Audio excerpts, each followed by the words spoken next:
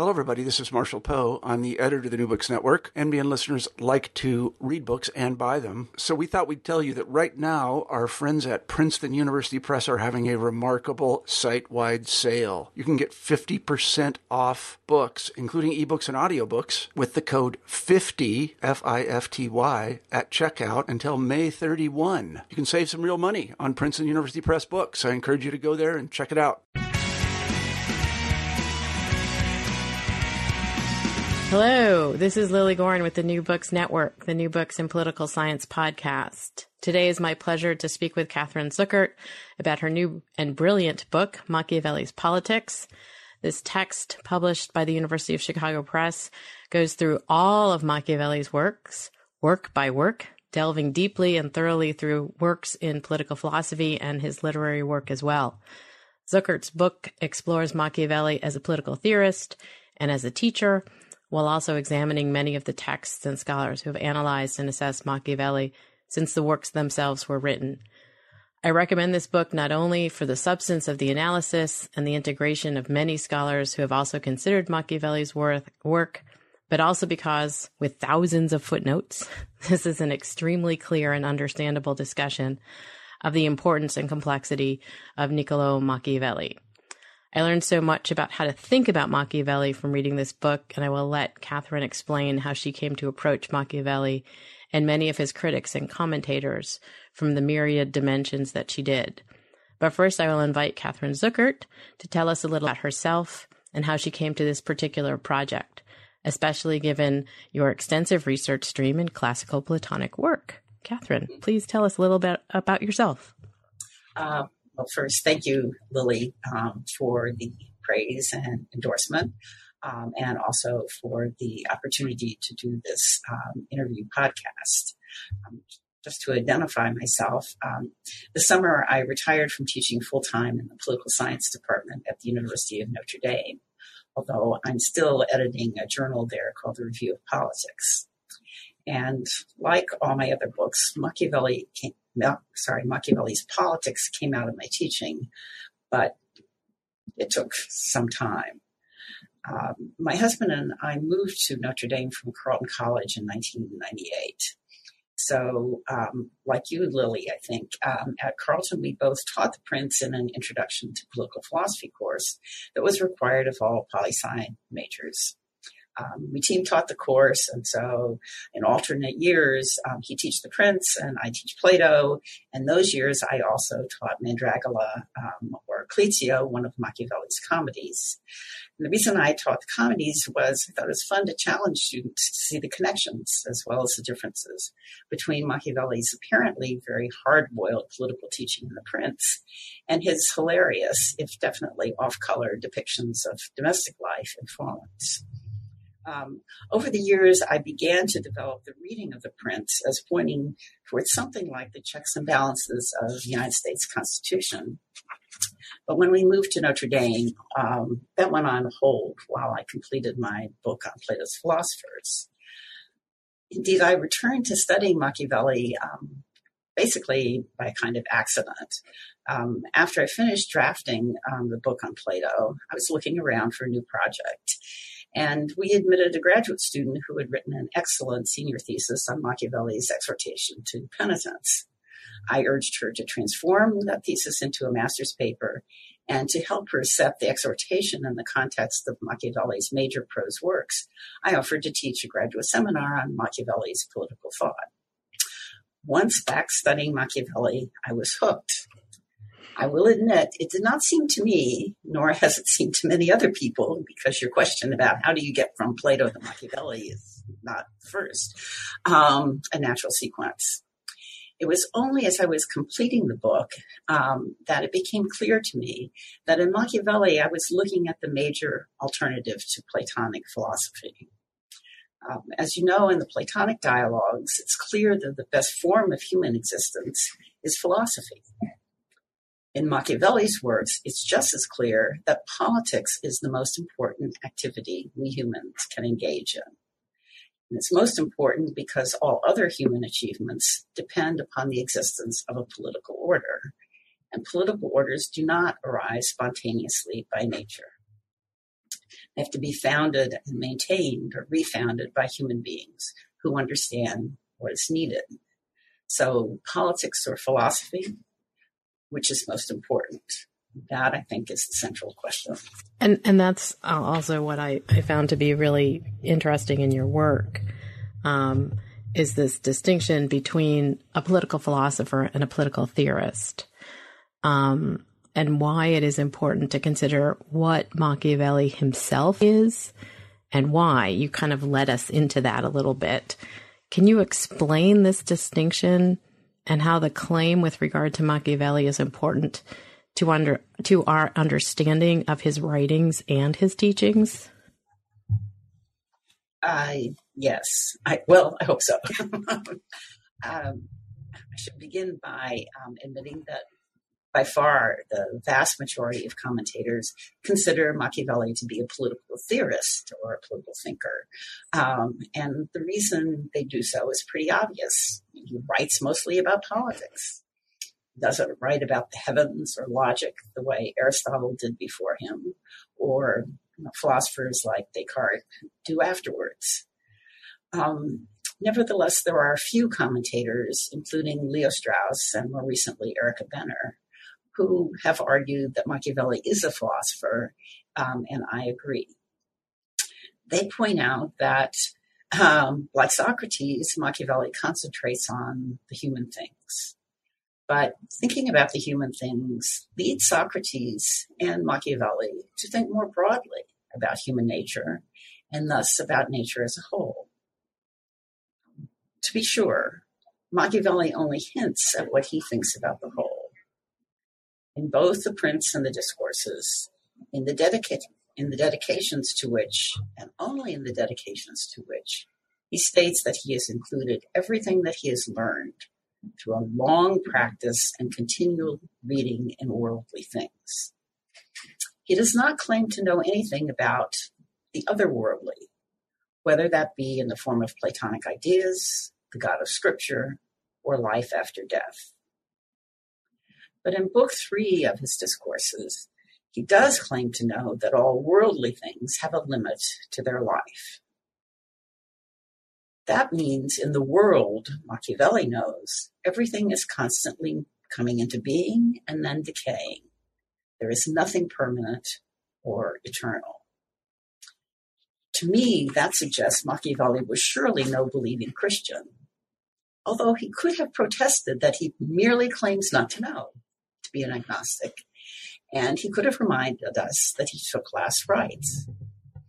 So I should probably remind anybody listening that at the time at which Machiavelli wrote, it was not safe to proclaim that one was not an Orthodox Roman Catholic. He had seen the priests of Savonarola burned at the stake in the Plaza of Florence. So that's why there's a lot of controversy about Machiavellian Christianity.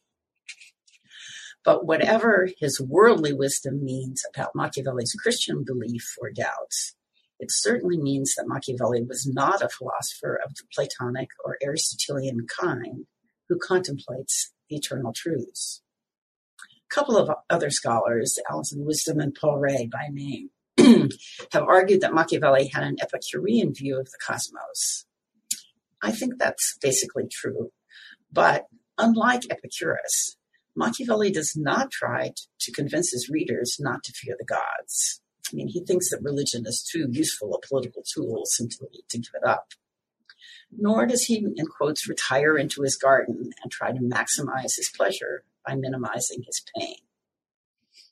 On the contrary, very much unlike Epicurus, Machiavelli attempts to show his readers how more honest and accurate observations of human nature can become the basis of a political order that will improve the lives of all. He wants to jump into the fray. He gives political advice to his contemporaries, and that advice, to be good, has to be good if his writings are to be credible. However, and I could say more about this, Machiavelli doubted that his contemporaries would take his advice, so he writes for future generations as well. His advice and thought is not, therefore, limited to his political context, because he makes his recommendations on the basis of his knowledge, not merely of human nature, but nature as a whole. I think he's a philosopher because he's primarily concerned about politics. He is a political philosopher. But, and I've argued this more in an article I'm publishing in Perspectives on Political Science, he is a political philosopher of a different kind than Socrates or Plato or Aristotle or Cicero. He doesn't try to teach his readers how to live best or to achieve happiness. Instead, he merely tries to show them how they can order their affairs so as to secure their lives and property, as well as, in the best case, their liberty. He leaves people free to decide which particular goods they will seek to produce and enjoy. Yes, I think what's involved in whether he's a political thinker or a political philosopher ultimately is how you read his works. I mean, are they basically historical, or does he have something to say that applied not only in his times, but also in ours? And that was part of the questions that my students were asking me as I was teaching the Prince this semester and reading your book, and thinking about, your argument that I find really captivating with regard to sort of what he is doing as a philosopher, and the distinction. We had just finished reading The Republic from particularly Plato and Socrates. So you position your analysis that you sort of start the book within three distinct approaches to Machiavelli. Can you explain the various approaches, which to some degree you've sort of touched on as already, and how you position your own analysis of Machiavelli's work and his teaching? Well, I will try. When I turned from teaching Machiavelli to undergraduates, which I continued to do when I came to Notre Dame, and which I think is generally fun, my experience, it's like Machiavelli, to writing about his works as a scholar. I then confronted the fact, and this is true of Plato too, that there's enormous literature on Machiavelli, and that there are very great disagreements among the commentators. So the question is, well, what do we do in the face of that? And so the first observation, which is by no means idiosyncratic to me, is that this disagreement about Machiavelli, particularly about the relation between his two major theoretical works, The Prince and the Discourses, arose as soon as manuscript copies of The Prince began circulating in the rest of Europe, well, first in Florence and then Northern Europe, in the early 16th century. And this disagreement has really persisted since. So on the one hand, those who read The Prince, and those are by far the most numerous, see Machiavelli, if not as a Machiavellian, or a teacher of evil and tyrants, as a hard-nosed realist who's concerned about power politics. But there are also those who read the much longer discourses on the first 10 books of Titus Livy's History of Rome. Not a title I would recommend anybody. But at any rate, those who read his longer books think that Machiavelli is a Republican. I agree with most scholars today who think that Machiavelli was a Republican. But I don't think that means we should just dismiss The Prince as an early transitional work or one in which he hadn't thought out all the issues. On the contrary, I argue the moral revolution Machiavelli announces in the middle of The Prince lays the foundation for the new, more democratic form of republic he gradually proposes in his discourses. And that, I think one could say, is the central argument of my book. But having said that, there's this agreement about this problem of the relation between The Prince and the Discourses. There are, nevertheless, different ways of reading both The Prince and the Discourses. And in reviewing the literature, I thought I could find three basic approaches. So the first is the historical approach. Scholars such as David Wooten and William Connell read Machiavelli primarily, if not entirely, in terms of his immediate context. the political circumstances in which he found himself, the individuals to whom he wrote, and the practical advice he offers to them. Since Machiavelli dedicates his prose works to specific individuals and sets his two comedies in Florence at his time, it seemed to me difficult to say that readers shouldn't pay attention to the historical context. The problem is that Machiavelli also happens to write about much more than his immediate circumstances. He writes about historical and intellectual events in Asia and Greece, for example, as well as in other European nations. More important, perhaps, Machiavelli gives clear indications that he does not think the individuals to whom he addresses his works are going to understand them. And that's one of the reasons that a second group of scholars include Erica Benner and Steve Fallon, my colleague at Notre Dame, emphasize that Machiavelli writes ironically. That's to say, he dissimulates. By presenting himself regularly as someone seeking employment from his social, economic, and political superiors, in quotation marks, he describes himself and his aims as less than they are. But by showing that he has the knowledge these superiors need if they are to acquire and maintain their state, he demonstrates in practice that he is the superior to his conventional betters. And because he writes ironically in this way, Machiavelli's texts seem to contradict and undercut themselves. So, first group, historical; second group, ironic or literary, rhetorical. And then third, precisely because Machiavelli not only knows better, but also suspects that his contemporaries won't understand him or heed his advice, he explicitly writes over their heads to possible future readers. He hopes will not merely understand what he is arguing, but also follow his suggestions in practice. And I think that means Machiavelli doesn't simply give advice, but he shows, more importantly, how that advice arises from a more general understanding of human nature and politics that applies not simply to his own time, but to future times as well. So then there's a third group of commentators who view Machiavelli primarily as a political theorist or even a philosopher.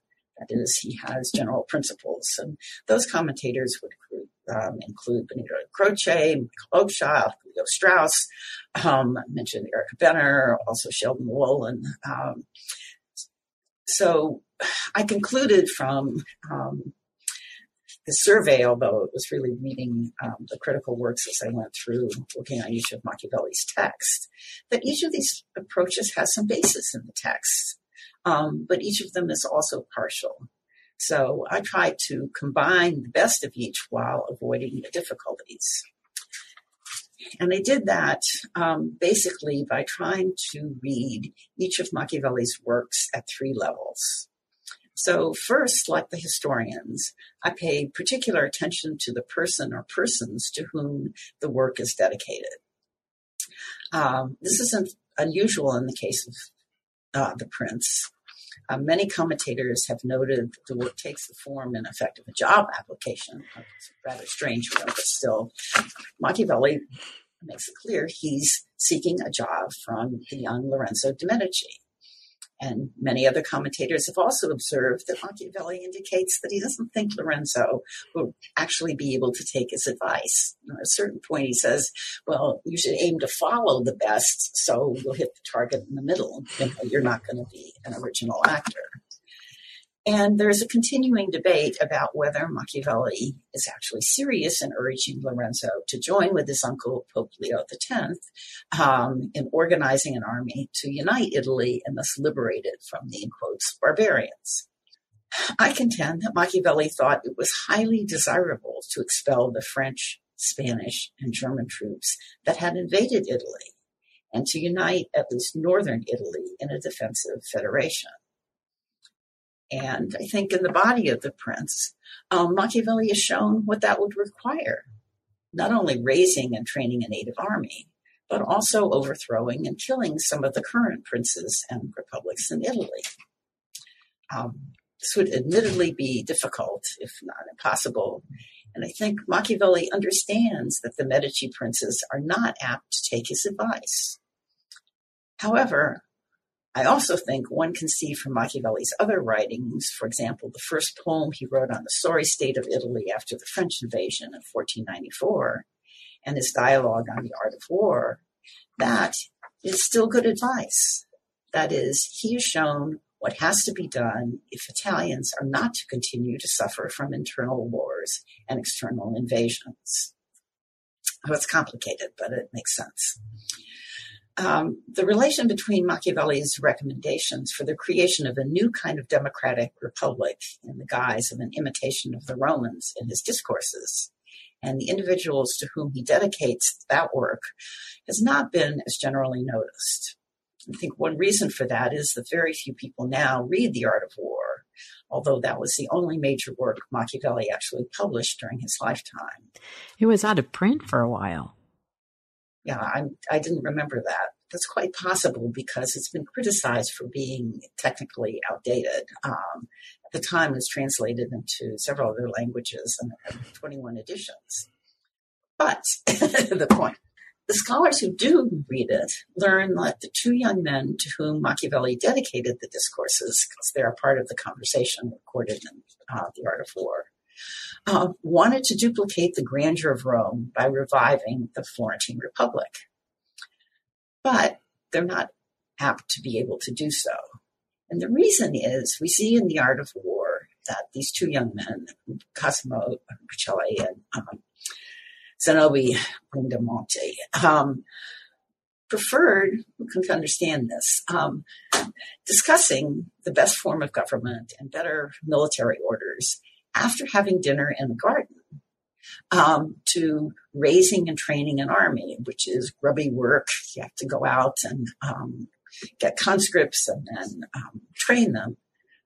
But training that army is the necessary first step Machiavelli himself insisted upon in The Prince, Discourses, Art of War, Life of Castruccio Castracani, and Florentine Histories. And also, as an advisor to the Florentine Republic, you got to have a militia. He was pretty committed to that teaching.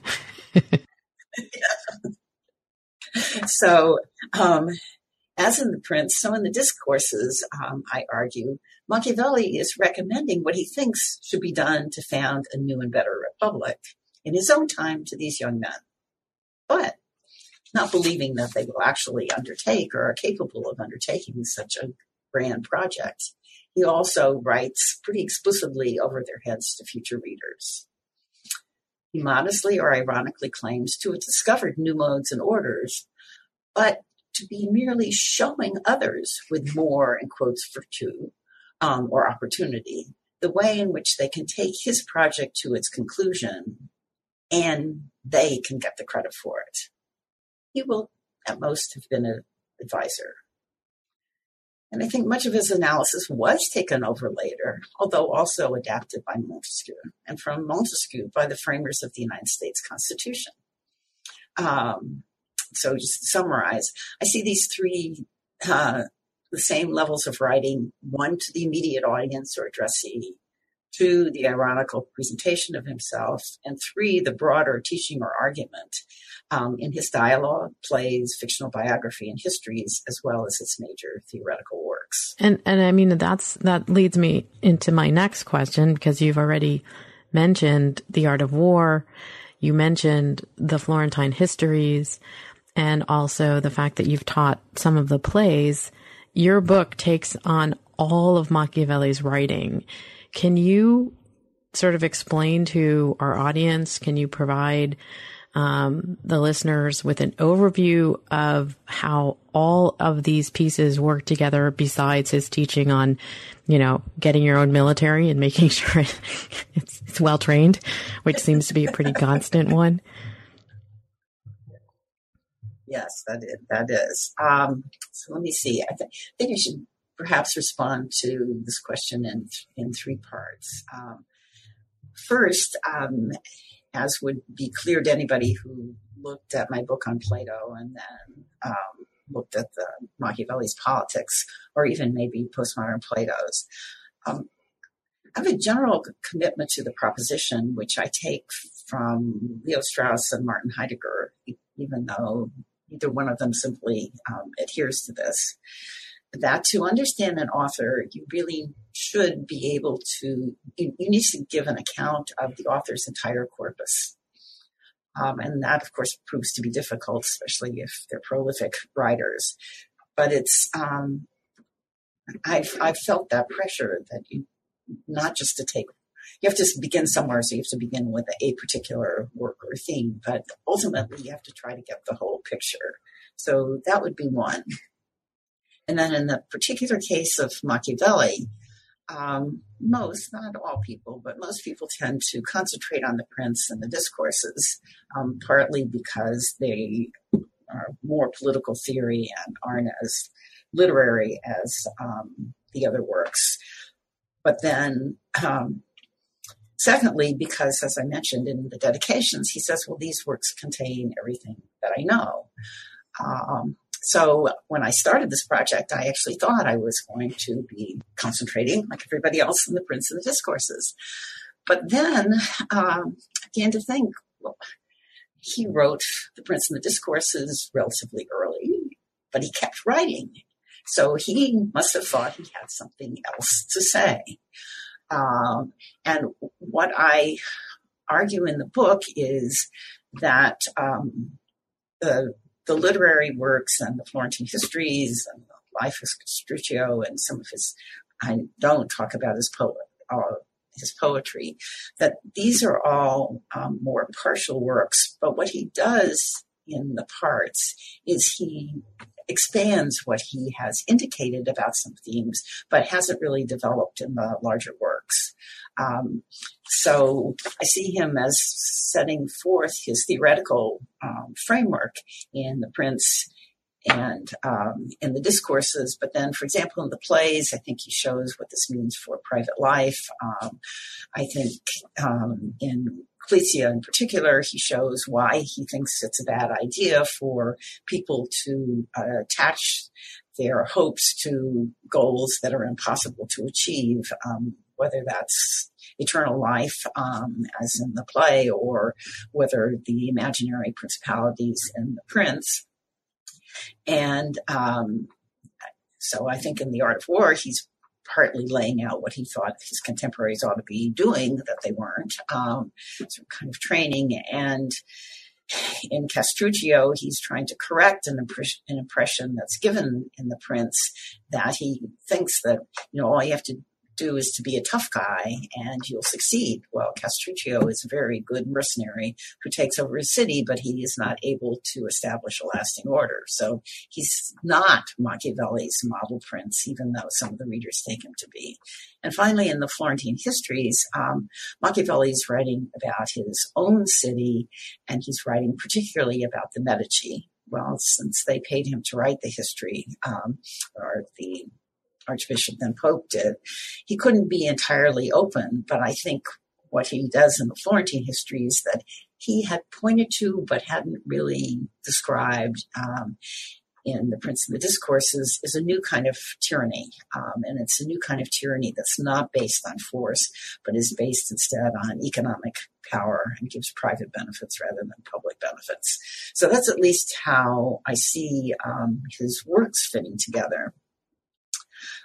I can try to give the third an overall view of his view of politics. So if you will bear with me, I begin with a statement I bet you also emphasize when you teach the Prince, and that is in chapter 3 when Machiavelli says, "Truly it is a very natural and ordinary thing to desire to acquire. And always when men do it who can, they will be praised or not blamed." So it's natural for human beings to be acquisitive. This is one of the many statements in the Prince that I think is developed in the discourses. So in the first chapter of the discourses on the beginning of Subsidies, Machiavelli explains that as individuals, human beings are weak and needy. So we have to acquire the means of preserving ourselves. That's why it's natural for us to acquire. But in seeking to acquire the means of sustenance, we come into competition and thus conflict with others. And then generalizing.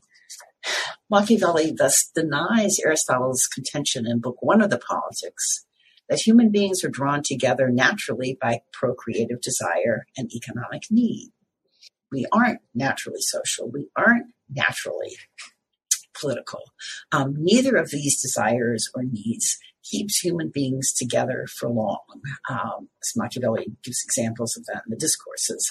And I'll just comment parenthetically that this is one of the many places one can see the seeds of Rousseau and Machiavelli. But at any rate, what Machiavelli sees is that instead of naturally coming together to form families, tribes, and then political communities, the way Aristotle argues that we do, he observes that left to act on our natural impulses, we come into conflict and competition. So, as Hobbes later contends, although Machiavelli doesn't use these words, he also thinks that the natural human condition is, in quotes, a state of war. So human beings form political associations, according to Machiavelli, not because we're naturally attracted to one another, but in order to protect ourselves from others. So political associations are fundamentally defensive. But then there's a second catch, because once these political associations are formed, they split into two opposed humors, as he says, groups, or he calls them appetites also. So first there's the humor of the great who want to command and oppress. And then there's the humor of the people who do not want to be commanded. That's what I keep telling my students. It's obvious there's an opposition there. And as Machiavelli explains in chapter 9 of The Prince, there are three possible outcomes of the struggle. So first, if the great win, they will establish a principality. Second, if the people win, the result will be anarchy or license because they don't want to be ruled, be a return to the state of nature. Or three, as he explains only in the discourses, because in The Prince he's writing to princes, if a people establishes a set of laws that allows each of the humors to check the excesses of the others, the result will be liberty. I would point out that, according to Machiavelli, neither of the two humors desires liberty. One wants to control and the other wants not to be ruled. So unlike later social contract theorists, Machiavelli doesn't claim that human beings are by nature free or that we desire freedom above all. According to Machiavelli, as in this case we see most clearly in the second chapter of the second book of the Discourses, where he describes the advantages of a free life. For Machiavelli, freedom means security, first of life, then of family, and then of property, as well as the opportunity not merely to participate in politics, but to rise to the highest positions of leadership. And he suggests this freedom is and ought to be the goal of politics, even though it's not the desire animating either of the two, in quotes, humors that are often taken to be classes. However, Machiavelli didn't think that political leaders would seek to achieve such popular goals out of the goodness of their hearts. As members of what he calls the great, the grandi, they would seek to maximize their own wealth, reputation, and status.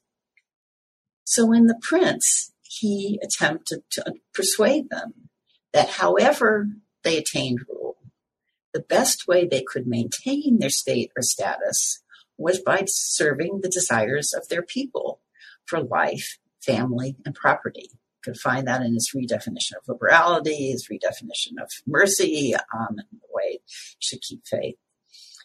But I think he indicates how this can best be done briefly in his praise of the, in quotes, well-governed French kingdom, especially its parliament in chapter 19. By enabling the people to accuse and try the nobles, Machiavelli explains, this court, because the parliament was a court, enabled the people to vent their humor, as he would say. That is, they could express their resentment of oppressive rule, and so check the nobles, who were the king's chief competitors for rule. without the king himself having to do so.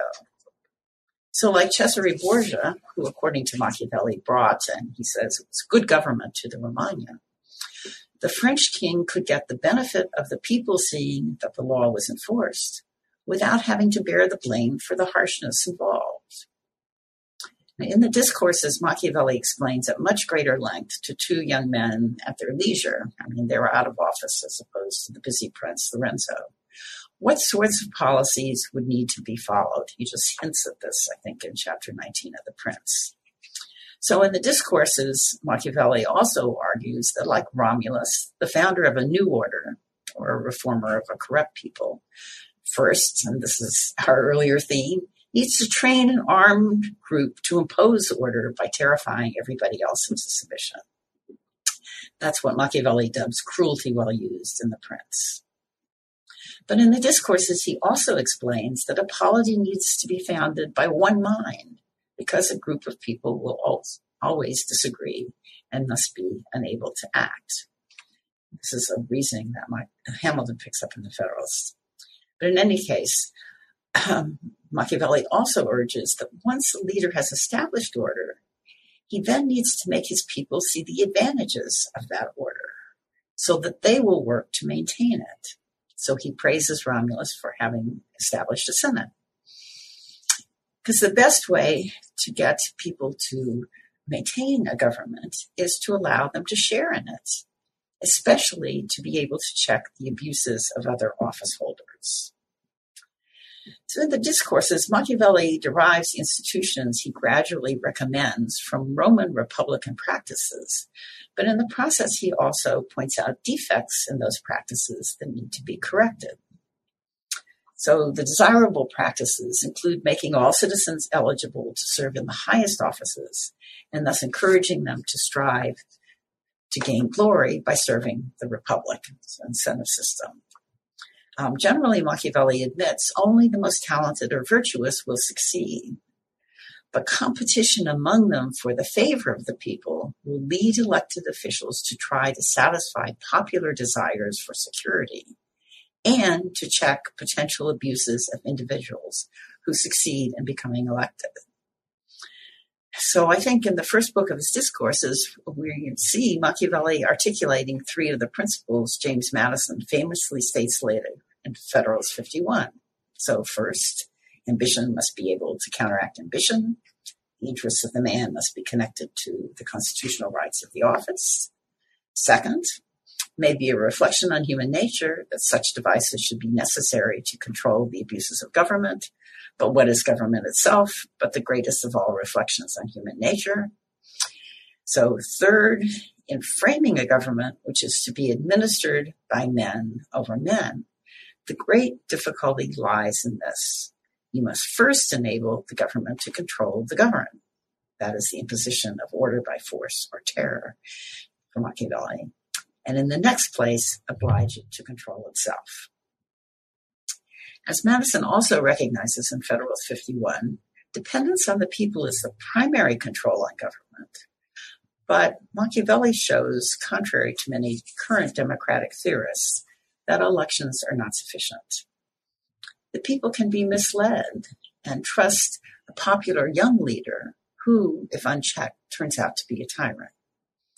So in addition to elections, Machiavelli argues a republic has to have a process of holding large public trials of individuals accused of trying to overthrow the republic. Because he calls these trials executions, execuzioni, some commentators have thought that they have to result in bloody murders. But in fact, the examples Machiavelli gives do not all result in the deaths of the accused.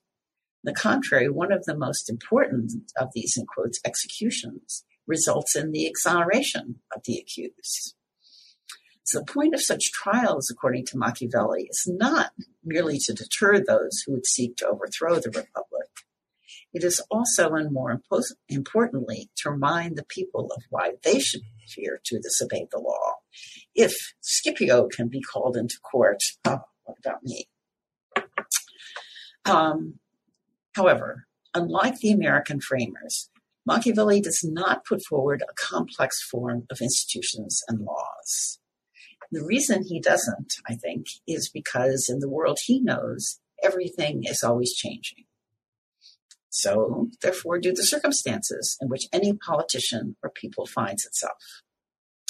To adapt to those changing circumstances, new leaders constantly need to be elected, and new remedies, as he would say, devised. In other words, the laws have to be changed. In The Prince, Machiavelli thus names Moses as one of his great four founders, but he does not praise Moses, or later, Lycurgus, as a legislator. In the discourses, he acknowledges that previous political commentators had thought that Sparta was an exemplary regime because, according to its founding story, its institutions and laws had all been established at once by a single man. It's a single mind. However, Machiavelli suggests, because the very process of accustoming a people to being ruled, or as we would say, civilized, makes a people slavish, that is, unable to rule itself, the Roman model of constantly adjusting its laws and constitution, Machiavelli thinks, is better than trying to keep one set of laws unchanged. And the one set of laws is rigid in changing circumstances. To attain the consent of all to necessary changes, Machiavelli suggests, it's desirable to minimize the appearance of change, as Brutus, the founder of the Roman Republic, at least as traditionally considered, did, when he retained the old titles for new offices. And Machiavelli also suggests it's desirable to proceed incrementally, as Fabius Rullianus did, when he in effect gerrymandered the men who had newly come into Rome into a few tribes, so they couldn't affect the election of the top offices. But Machiavelli suggests, and he's pretty adamant about this, direct attempts to preserve or reinstate the morals of a people, like the Roman censorship, don't work. Laws and institutions can't successfully repress the passions that continue to move human beings. At most, laws and institutions can channel those passions so as to have less destructive results. So in all his prose, or so I argue, Machiavelli seeks to show his readers how and why such institutions and laws need to be designed and maintained. He thus writes primarily and explicitly to politically ambitious young men. He appeals not merely to their desire for security and wealth, since they tend to have both already, but to their desire to earn fame or glory. And I would add, in appealing to this desire for glory, he distinguishes himself again from later contract theorists. However, Machiavelli also subtly reminds his readers that if there is nothing eternal, there is also no such thing as immortal glory or eternal fame. Those goals are as illusory as the, in quotes, imaginary principalities and republics that had been proposed by his predecessors. Machiavelli himself was willing, therefore, to present himself as a poor, ordinary job seeker with a family he needed to support and a city he wished to serve so that it would protect him. Although he does not hide himself the way Plato did in his dialogues, but puts himself front and forward as author of his works, the way Nietzsche did, Machiavelli does not brag about his brilliance the way Nietzsche does. Machiavelli claims to have discovered new modes and orders that will benefit everyone, but he leaves others to execute his ideas and thus to get most of the credit for them. So that's my attempt to summarize in brief. Which is very impressive, in fact. And I have a question that follows that, because you just made this reference to the way that Nietzsche created his work, and comparison also with regard to Socrates, who doesn't write his work, leaves it to others to track him down. But he's, of course, a teacher. And as I was writing the questions, I kept writing, as I often talk about Machiavelli, not as an author so much, but as a teacher. And we talk about Machiavelli's teaching, and you've been talking about him as a teacher. And I think this is an important assessment in your work, with regard to who he is, that he seems much more like a teacher in his instructing of those to whom, as you say, he dedicates the work itself, or those who will come later. And so I wonder why it is this way with Machiavelli and not so much with those who might follow him like Hobbes or Locke, or even Nietzsche, and also distinguishes him from those who came before who were actually teaching, like Aristotle or Socrates.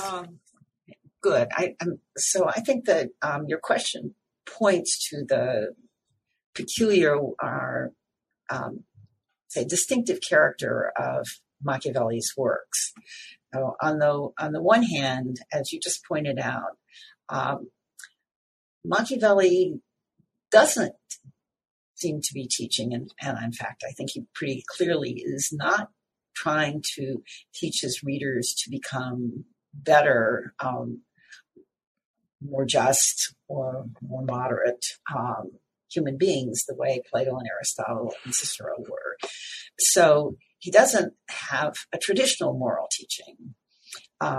What he says in chapter 15 of The Prince, as you know, is he's going to present the effectual truth.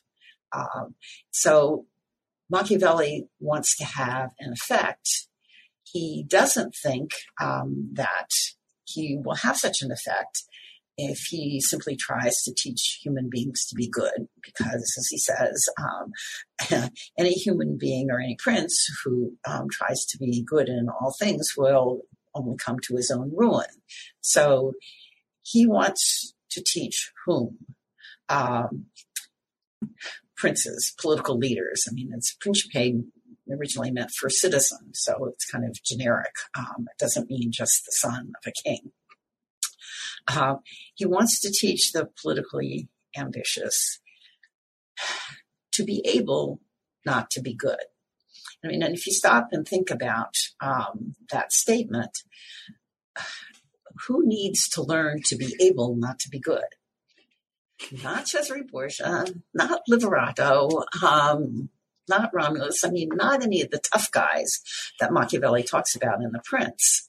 I mean, the person who would need to learn to be able not to be good would be somebody who was basically good or wanted to be. And so what Machiavelli is trying to teach such potentially well-intentioned political leaders is what they need to do, on the one hand, to realize their own ambitions, and on the other hand, to do that by serving their people's deepest desires. And those desires, Machiavelli repeats again and again, first, to be secure in their lives. Second, to have their families left alone. And third, and maybe most important, to have their properties protected. So I think it's not by accident that Machiavelli's mantra sounds a little bit like the Declaration of Independence, life, liberty, and the pursuit of happiness. But in any case, so Machiavelli is, in The Prince, presenting a new moral teaching that isn't moral in the traditional way, but that would have what most people would consider to be moral results. That is, so in the discourses, he says several times he's working for the common good, commune bene. But he understands the common good not to be a good that's shared by all people in the community. Instead, what the common good is a way of the grande, the one humor or members thereof, realizing their ambition to the extent to which that's possible without their oppressing the people, and so realizing the desire of the people to the extent that's possible. So if you get a system of checks and balances, what you have is something that's like an aggregate common good. The grandi get as much as they can reasonably, and the people get what they want. And what I think the real decisive change that Machiavelli makes in the history of political philosophy is this turn, and so this is in The Prince, from attempts to educate a ruling class, which is, I think, what you see clearly in Plato's Republic, Aristotle's Politics, Cicero's De Officiis. The earlier view was you would teach the people with the leisure to learn, who were relatively few because you had to have quite a bit of wealth, in order to be virtuous, particularly to be courageous and self-controlled, so as to act in the common good and not simply according to their own immediate desires, to rule everyone else with laws. So Machiavelli says, no, that doesn't work. What the goal of government really ought to be what the goal of government ought to be is to serve the desires of the people.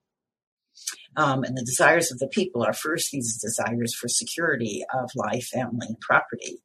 But even better would be to secure the liberty of all, both the grandi or the wealthy and of the many, the people, through this complicated system of checks and balances.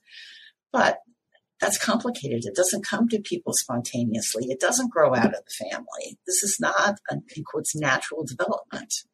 So from Machiavelli's own point of view, he really needs to teach other people to understand the basics of politics the way he does, and especially the character of human desires. Human desires just can't be satisfied as far as he's concerned, or human ambition, as he sometimes puts it, so that they will design and maintain this system of checks and balances, institutions and laws that will secure the liberty of almost everyone.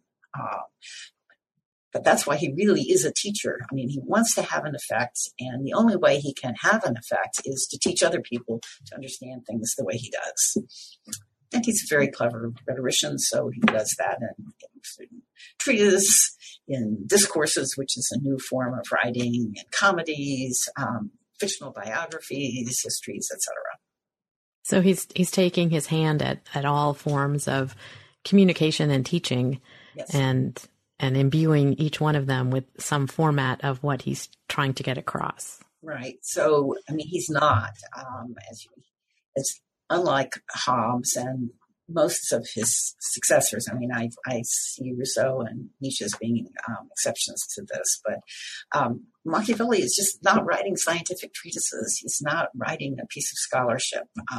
This is one of the ways I think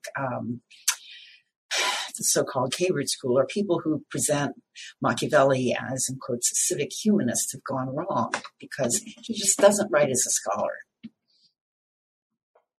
I think that's fascinating. I think that's a fascinating conclusion too, and I'm persuaded by your argument in the book with regard to it, because I think it sort of puts a lot of Machiavelli's disparate teaching into puzzle pieces fitting together. And so I don't want to sort of go on and on and on with you and keep you from many things today.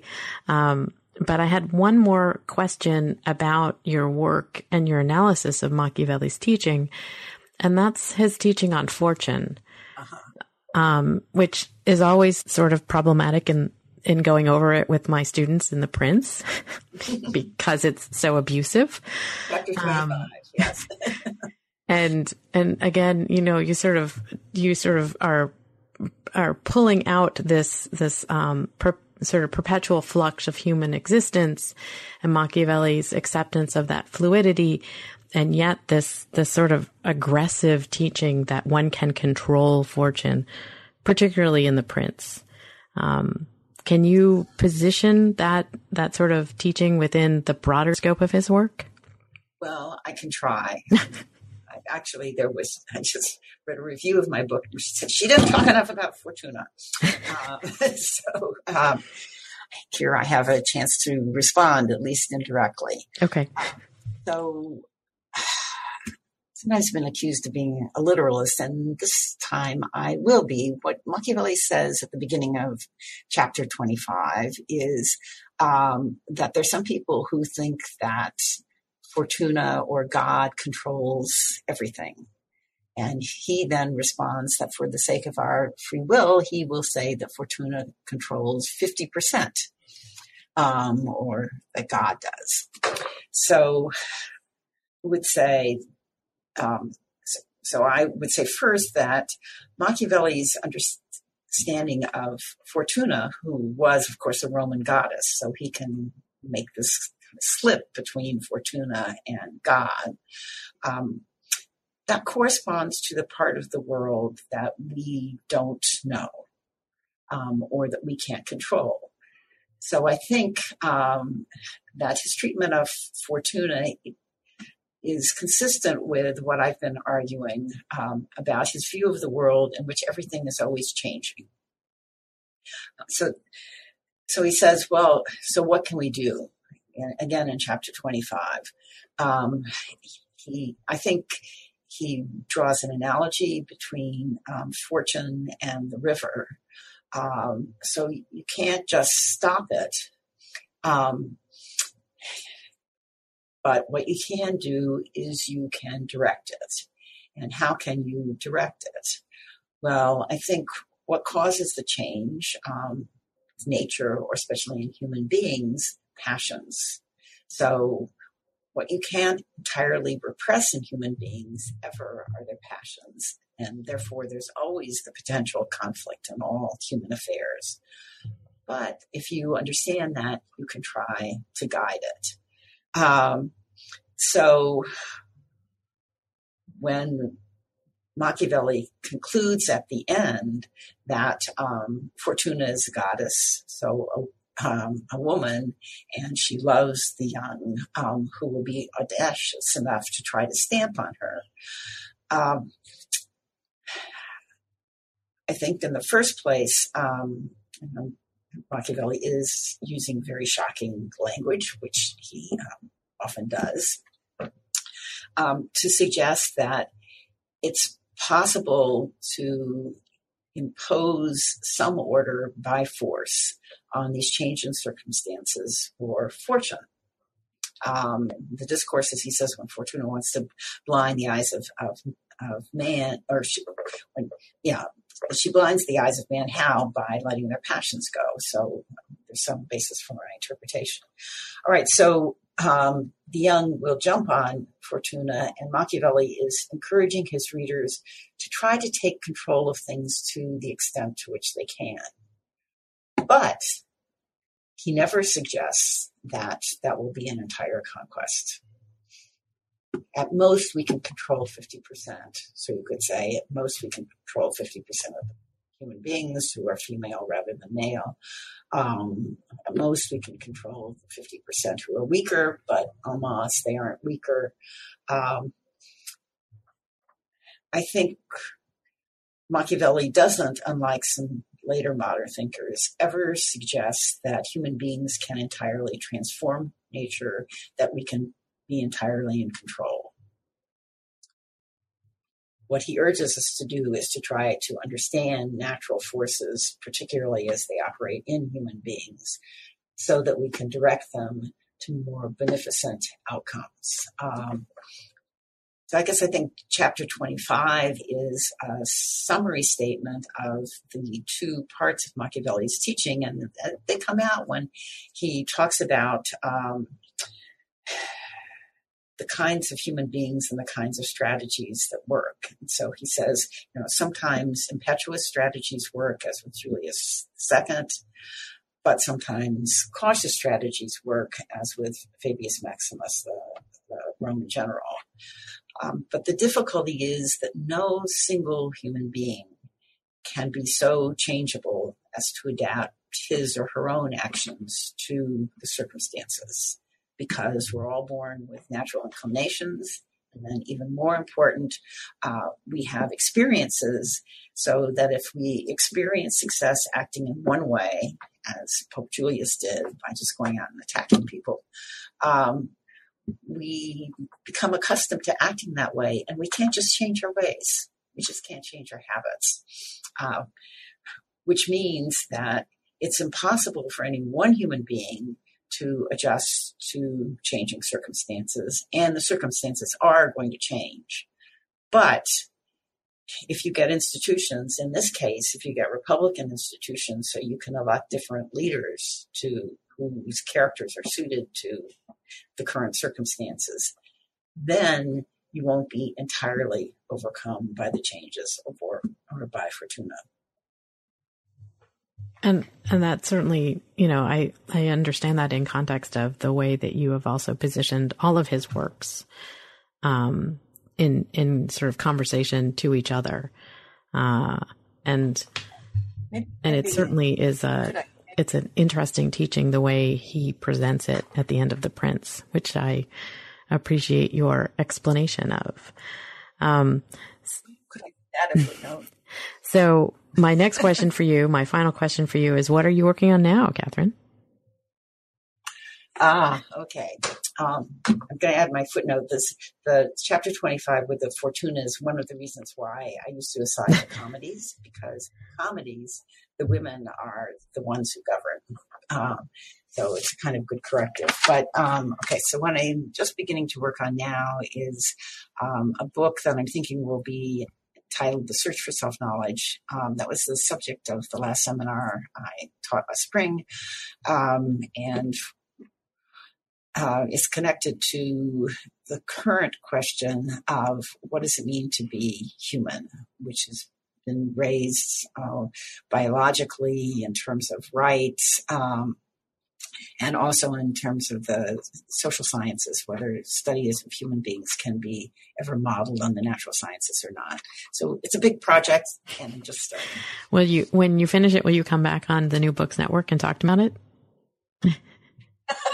Yes, if we're both still here, I hope so.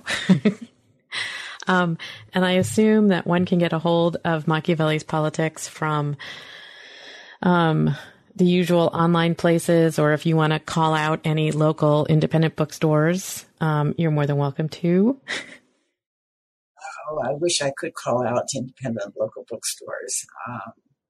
So yeah, you can, but you can get it directly from the University of Chicago Press online. And since it's Cyber Monday, who knows, there might be a special on it today.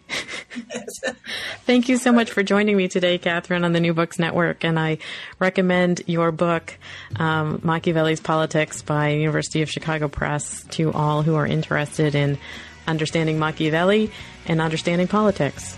So thanks so much for being here today.